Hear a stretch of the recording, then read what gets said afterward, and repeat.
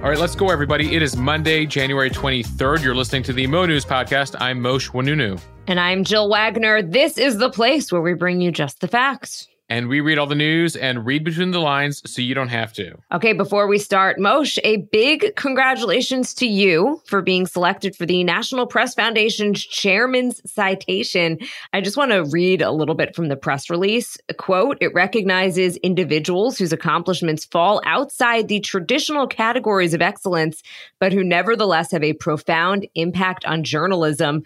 And I particularly liked what the chairperson, Amos Snead, had to say.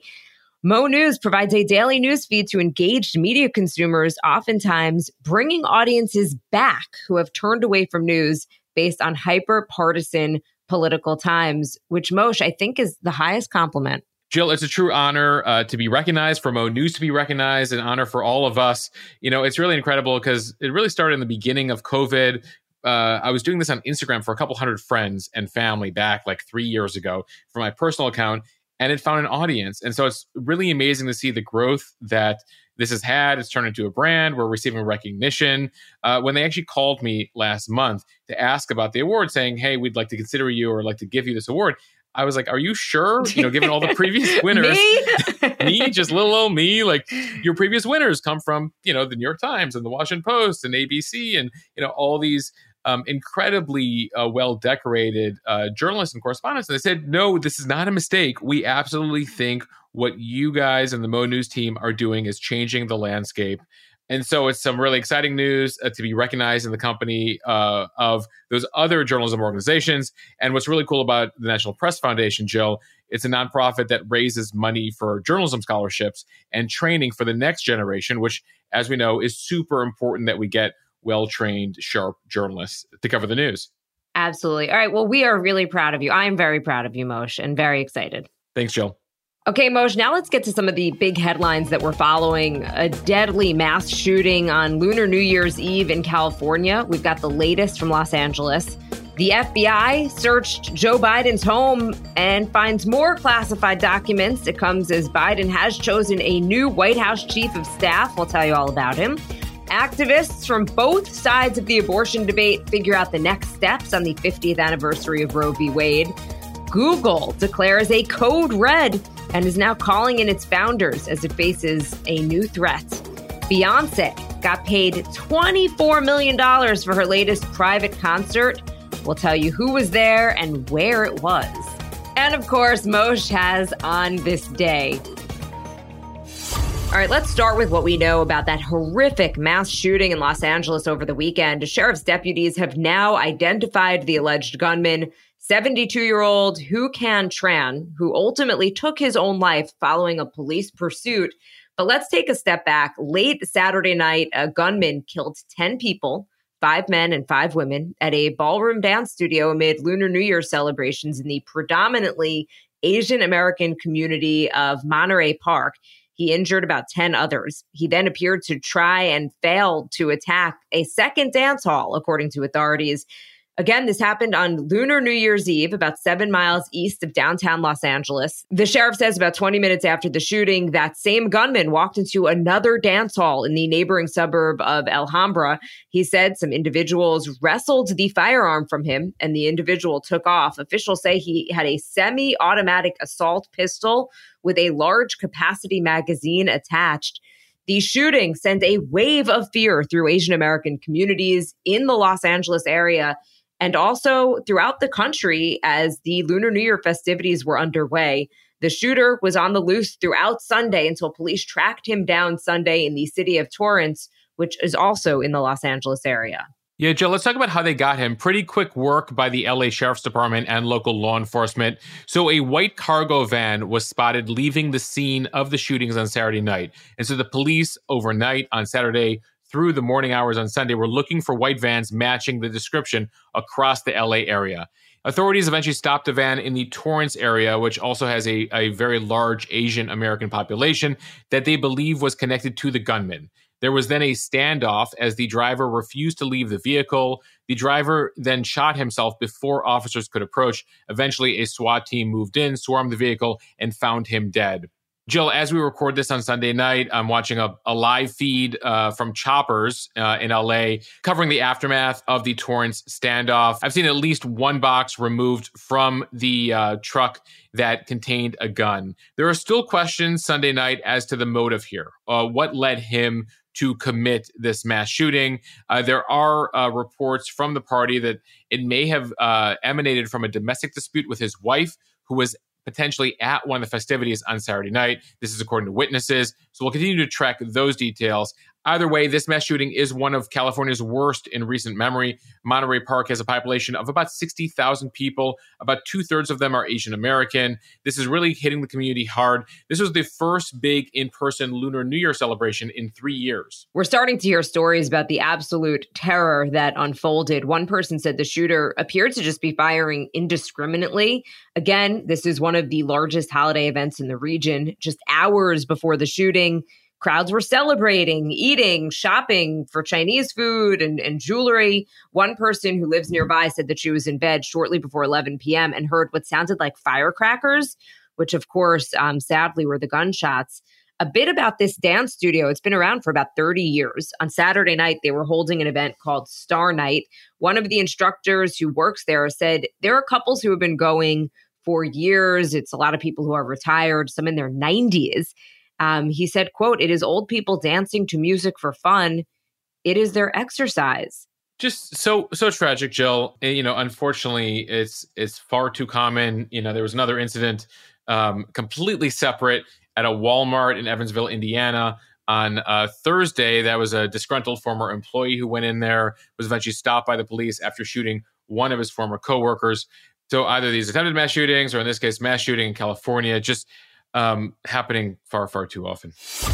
Now to the FBI search of Biden's home. During a search Friday of his home in Wilmington, Delaware, the FBI found several more documents with classified markings and took possession of some of his handwritten notes. Biden voluntarily allowed the FBI into his home on Friday. The search lasted about 13 hours. The FBI took 6 items that contained documents with classified markings. According to the president's personal lawyer, the items spanned his time both in the Senate and also the vice presidency. The notes dated to his time as vice president, he said. The classification level and whether the documents removed were classified, not exactly clear right now. This latest search is now the 4th discovery of classified documents dating back to November. They've been found in the garage and office of his home in Wilmington, also his private office that he was using in D.C. after he was vice president. Speaking to reporters late last week, Biden said he was fully cooperating, looking forward to getting this resolved quickly. He said at the time, "We found a handful of documents that were filed in the wrong place and we turned them over." But there is frustration among Democrats, Jill, because they're like, how does this keep happening? Where you found some documents in November, you found some more in December, you found some more in January. At some point, you now invited the FBI in. They found even more documents. Some of these documents from your time as vice president, some of them, as you noted, from his time in the Senate. Jill, he hasn't been in the Senate for 15 years, which means those documents ostensibly were in his home or in his possession, classified documents, for more than 15 years.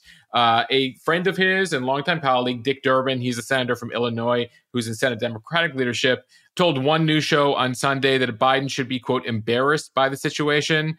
He says that Democrats have effectively ceded the moral high ground on classified records issues that he feels they had when the whole Trump thing came out over the summer. He said, let's be honest about it. When that information is found, it diminishes the stature of any person who is in possession of it because it's not supposed to happen. The elected official bears ultimate responsibility. Joe Manchin, another Democrat, said Biden should have a lot of regrets. You just might as well say, listen, it's irresponsible. The president, though, says he has no regrets and that there was no there. Despite their criticism, Democrats are still defending the president because he's cooperating with the Justice Department. They're trying to contrast that with Trump's resistance to efforts to recover the hundreds of documents he took with him to Mar-a-Lago. Either way, there are 2 special counsels, as we've told you about. There's a special counsel named Jack Smith, who's investigating the Trump documents. And then there's the most recently appointed special counsel, Robert Hur, who's investigating the Biden classified documents. Former President Trump is taking glee in this on his social media account. Overall, there is this feeling among Democrats that they feel that they, really had something to attack former President Trump on, should he be the nominee again?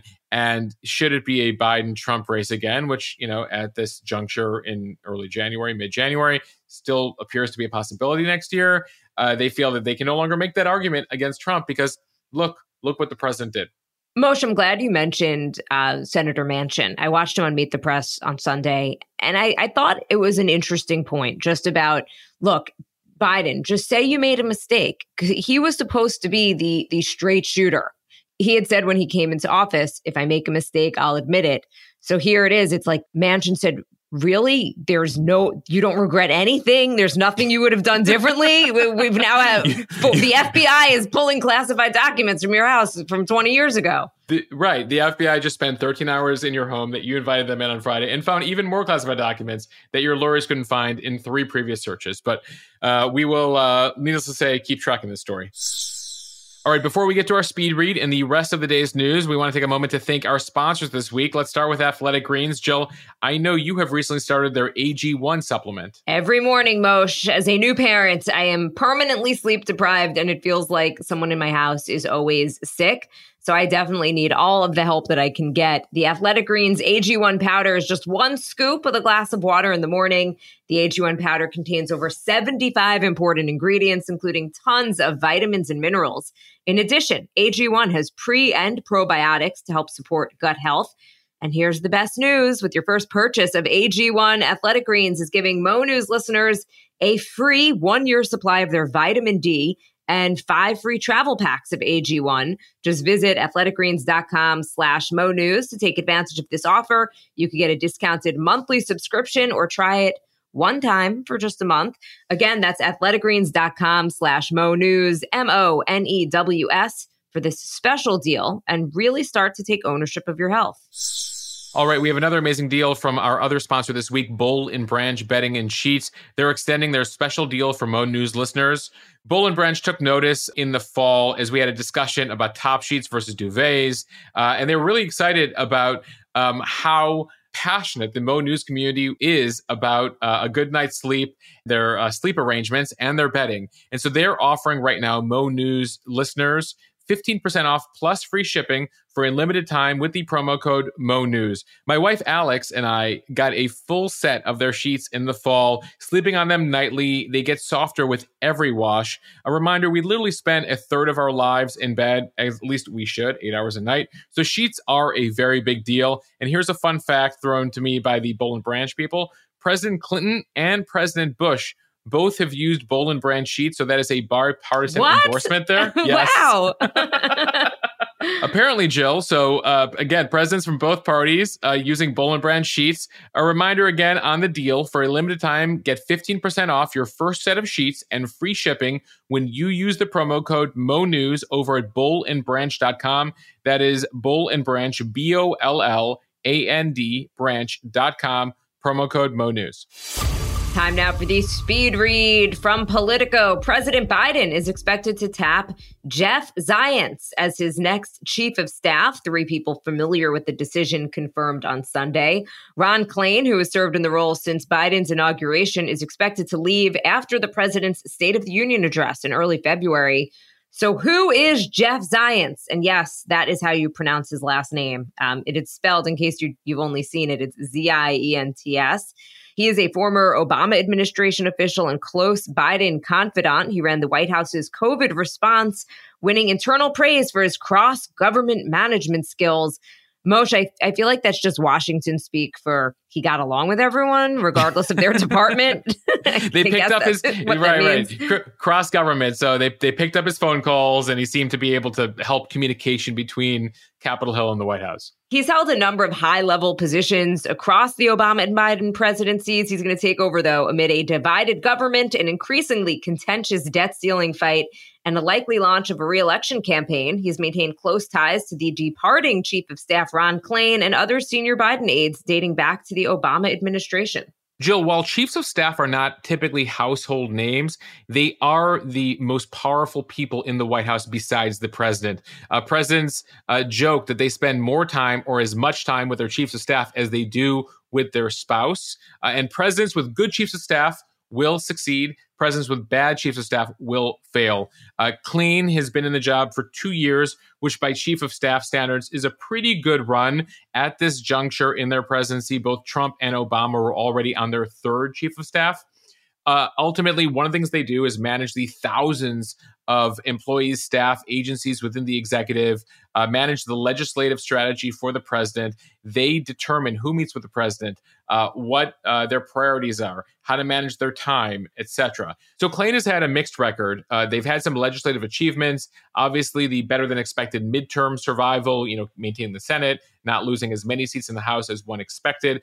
Though Biden at this time still at a 40% approval rating nationally, facing multiple investigations from the House, a special counsel looking at this classified document scandal, a re-election. At least that's what we believe. He will be running for re-election. So given all of these new changes, all the things expected, a natural time for a new person.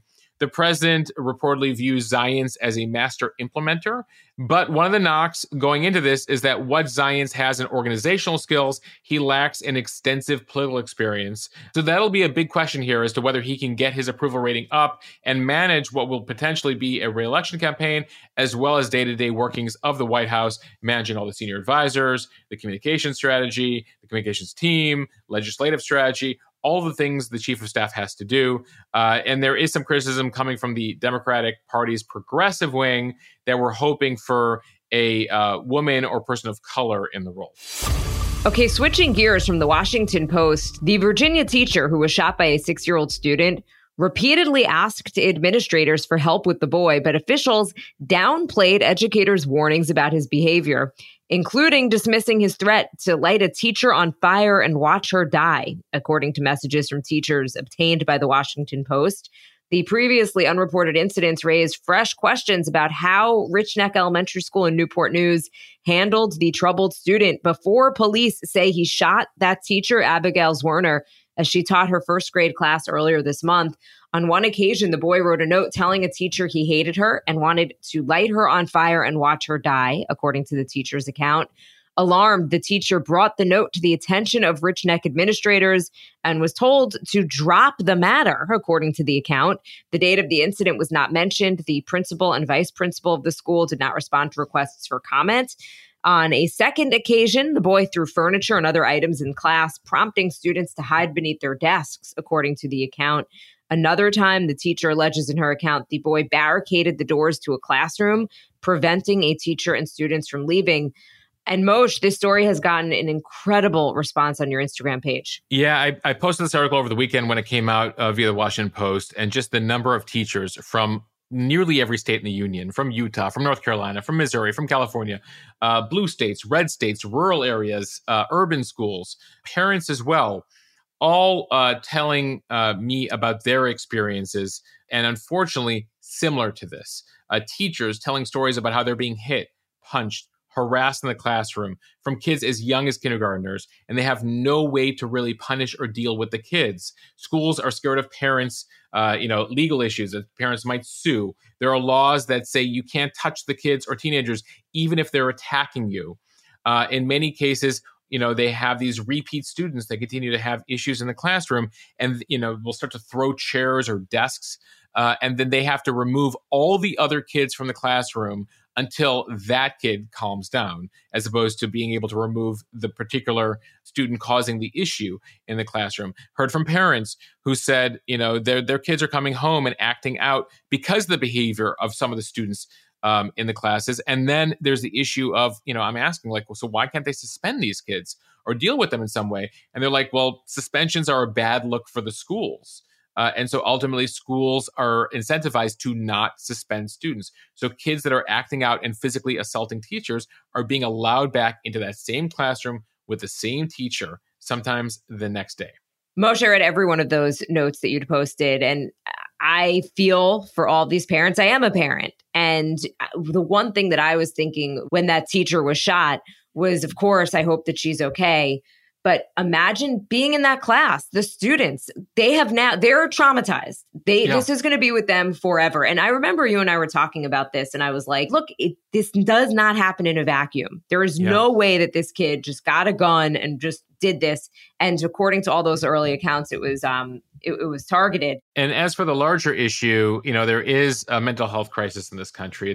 There is a need for more social workers, more mental health workers. But, what I heard from, I think, a principal in Missouri who was like defending his school's policy as he read all of these notes, and I've posted them all on Instagram, by the way, they're an Instagram highlight for everyone to read through, is that a lot of the work with these kids needs to be done at home, that the schools are only able to do so much. And ultimately, like, if you want to work with your child, if your child is acting out, is doing some of this stuff, that the school is basically saying to the parents, you have to do something. But some of these kids come from such difficult homes. They're not getting sleep. They're not getting food. They might be witnessing violence in the home. They're then acting out in class. The schools can't do much about these kids. And so it causes some to throw their arms up in the air. But there's a larger understanding that something needs to be done beyond the schools, beyond resources, that, ultimately it takes a village, it takes a town. And how do we do this? And how do we manage this situation? Because ultimately, you want to be inclusive of these kids. You don't want to exclude them. But at some point, are you including them to the detriment of everybody else? Is it lowering the education? And frankly, to your point, is it traumatizing these other kids? And so how do you balance that? And I think that's the challenge that I really, tried to get a better understanding of this weekend, that I see that hundreds of schools across the country are trying to figure out. From the New York Times, Google has asked co-founders Larry Page and Sergey Brin for help after issuing a code red following the release of ChatGPT and artificial intelligence technology. The release of ChatGPT in November has sparked internal concerns over the continued dominance of Google's search engine. CEO Sundar Pichai held meetings about Google's artificial intelligence strategy in December, and the company reportedly issued a code red after the AI bot rapidly gained traction. That prompted calls from the CEO to Page and Brin more than 3 years after they stepped down from executive roles. According to the report, Page and Brin had several meetings with executives last month to strategize about Google's AI and approved plans to incorporate more chatbot features into its search engine. Page and Brin had not really been closely involved with the company's operations since 2019. Yeah, it appears the old adage, nothing lasts forever, though Google would really like its superiority over all things search to last forever. And so this is their big concern right now. A reminder, ChatGPT, we've been telling you about it since the fall. That's when it amassed 1 million users in just 5 days. It streamlines the search process. It basically automates things. It can take on a number of complex tasks like writing a children's book, responding to dating app matches, writing cover letters, giving career coaching advice. You literally write one line, it effectively automates it.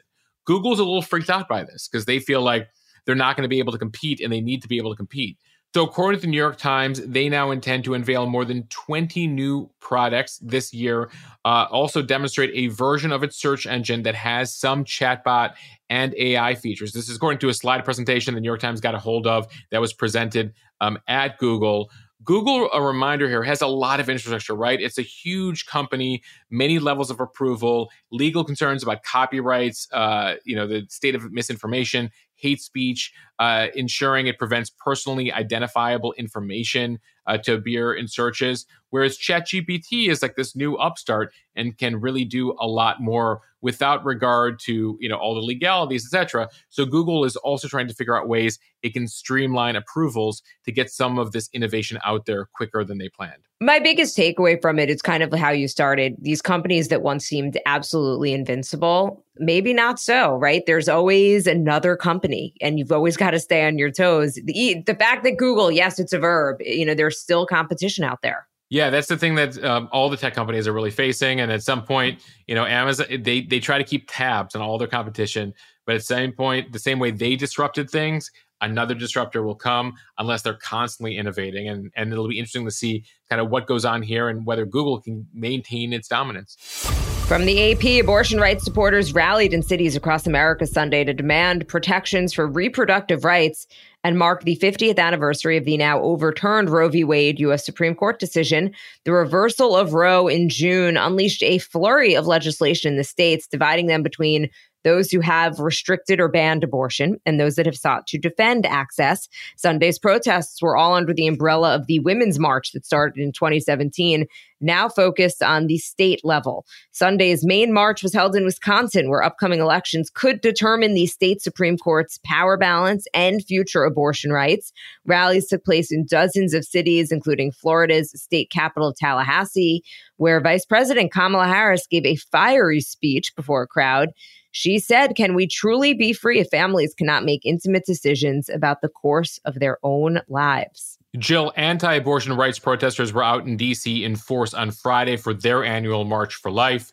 So you saw both sides really out there this weekend. The March for Life was the first one since the overturning of Roe v. Wade. It was much more celebratory this year after their big Supreme Court win in June, but they're not stopping. They remain committed, according to speakers of the rally, according to leaders of the various anti-abortion rights groups. They want more new laws. And so notably, they did the March for Life past the U.S. Capitol for the first time, and then heard from several House Republican leaders who promised to pursue more legislation to limit abortions. I put up a couple clips on Instagram. This is the state of play right now. Since June, near total bans on abortion have been implemented in the following states: Alabama, Arkansas, Idaho, Kentucky, Louisiana, Mississippi, Missouri, Oklahoma, South Dakota, Tennessee, Texas, and West Virginia. Though I should note there are legal challenges pending against several of those states that issued bans.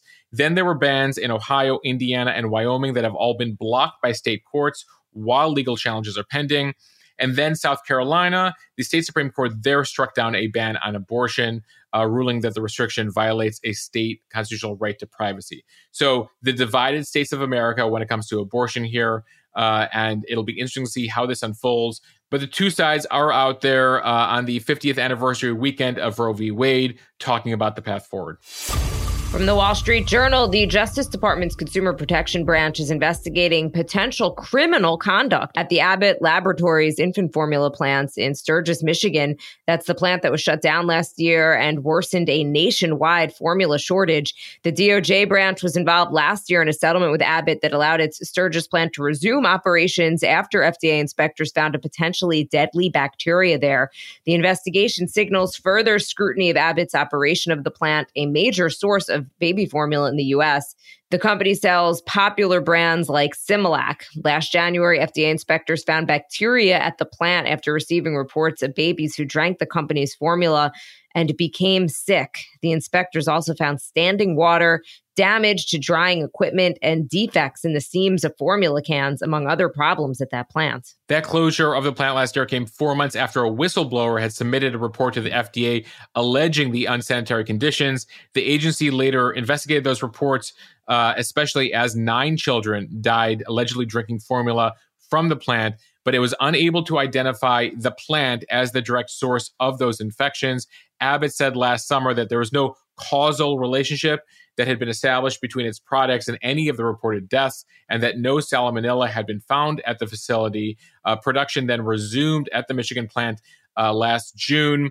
As you noted, Jill, they make Similac, Alimentum, Elecare, many of the most popular brands in the country. But this latest news that they're conducting a criminal investigation into the plant does really ratchet things up. The shortage remains quite real for many families looking for certain brands. White House officials say formula production now is outpacing levels before the recall, and in-stock rates are approaching what they were before, but they do acknowledge more needs to be done to ensure all the formula gets where it is needed. I can tell you, I have seen more formula on store shelves, but you are hearing about still spotty shortages across the country. From the LA Times, Beyonce performed for an exclusive private audience for a huge hotel opening Saturday night in Dubai. She was reportedly paid $24 million for the performance at the luxury resort for the invitation-only event, according to TMZ. Her appearance was part of a 3-day celebrity-filled celebration of the opening of Atlantis, the Royal on Dubai's Palm Jumeirah Island. Dubai, one of the United Arab Emirates located on the Persian Gulf, is known for over-the-top luxury hotels and experiences. The newest hotel officially opens on February 10th. Beyonce reportedly stayed in the hotel's royal mansion, which costs $100,000 a night. That's just like you have so much money, you don't know what to do with it. It's like almost like, no, I can't. I feel like that is like somebody says, like, you have 1 week to live and you have to spend all of your money. Go. Right. Even then, $100,000 a night on a hotel room. Like, what? We need to look further into what the Royal Mansion room is like at the Atlantis the Royal over. If you guys over there at Atlantis the Royal want to sponsor the Mo News podcast, we're available to you. Jill, there were two types of people. And we need a sample. and we need to stay there for a night. Jill, there were two types of people this weekend. There were the people in Dubai at the Beyonce concert, and then there were the rest of us. The pictures are incredible. The videos are incredible. She kicked off the concert singing her version of Etta James At Last with like fireworks going off. There were fireworks at the end. Obviously, her husband, Jay-Z, was there. She sang a duet with her daughter, Blue Ivy. Kendall Jenner was in the crowd. Rebel Wilson, Ellen Pompeo was there. A whole assortment of influencers if you follow folks on Instagram. It was notable because the last time Beyonce performed live was in December of 2018. So we're going back more than 4 years, and it does come just ahead of the Grammy Awards, where she is nominated for 9 awards. She could become the most decorated Grammy winner of all time when the awards take place. Jill, I tried to run the numbers. She performed for 75 minutes for $24 million, which puts her at a cool $320,000 a minute, or $1 million per song. She obviously needs to pay her orchestra and the people who put on the event, though they aren't very transparent with the cost, etc. Either way, pretty good take-home rate for 75 minutes of singing. I thought that the Ellen Pompeo invite was a little random. Nothing against Meredith Grey from Grey's Anatomy, because it is a very popular show, but yeah. I don't know. I was sort of like, that was the name that relatively surprised me. I imagine the agency or PR groups for Dubai that are like inviting influencers over, like maybe one of them is just like a huge Grey's Anatomy fan. Right. Like, we need Pompeo here for the opening. All right, Jill, that now brings us to On This Day in History. A couple notable historical items and then some pop culture as we do.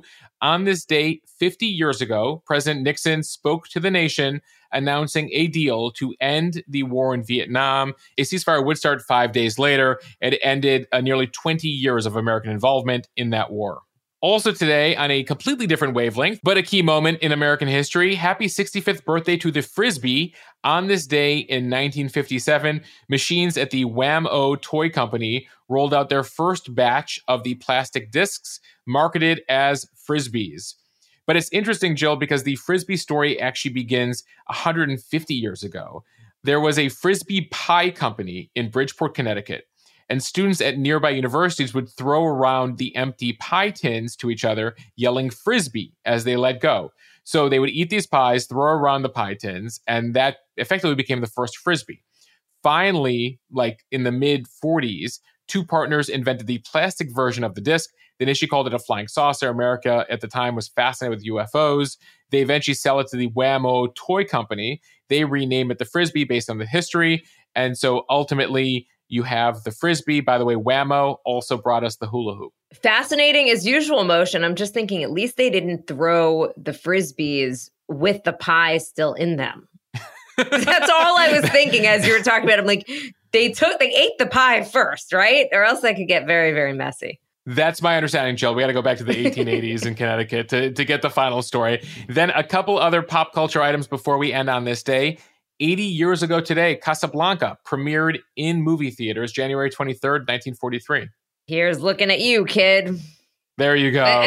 Humphrey Bogart. One of us had to do it. Someone had to say it. There's actually a whole fascinating history of Casablanca. I've done it on the Instagram account. I won't do it for you guys here on the podcast today, but we'll have to find an opportunity. Do it. Are you holding back on us, Mosh? That basically the Casablanca story comes from refugees who were leaving Europe, and Hollywood heard the story, but they wanted to glamorize it, so they came up with Casablanca. That basically it's based on a real story that was taking place in other parts of Europe at the time. But when Hollywood made the film about it, they made it take place in Casablanca because they thought it would be more romantic. Got it. And there you have it. Incidentally, if you go to Casablanca today, there is a Rick's Cafe. Rick's Cafe did not exist in World War II. In fact, it didn't exist until about 20 years ago when an American diplomat created it because so many tourists would walk around Casablanca looking for Rick's Cafe. And so she was like, you know what? I'll create a Rick's Cafe. And so there is one today. And one final item, Jill, Michael Jackson, 39 years ago today, releases Thriller. The music video there is pretty incredible, Moshe. Yeah, a classic, and you can't walk around on a Halloween without hearing someone blasting Thriller. All right, everybody, a huge thank you for listening to the Mo News Daily Podcast. Follow us and subscribe so you don't miss an episode. Review us in the App Store so we can continue to grow. And if you haven't already, follow us over on our Instagram account where it all started, over at the Mo News Instagram account, at Moshe, at MOSHEH. We'll see everyone back here tomorrow. Bye, everyone.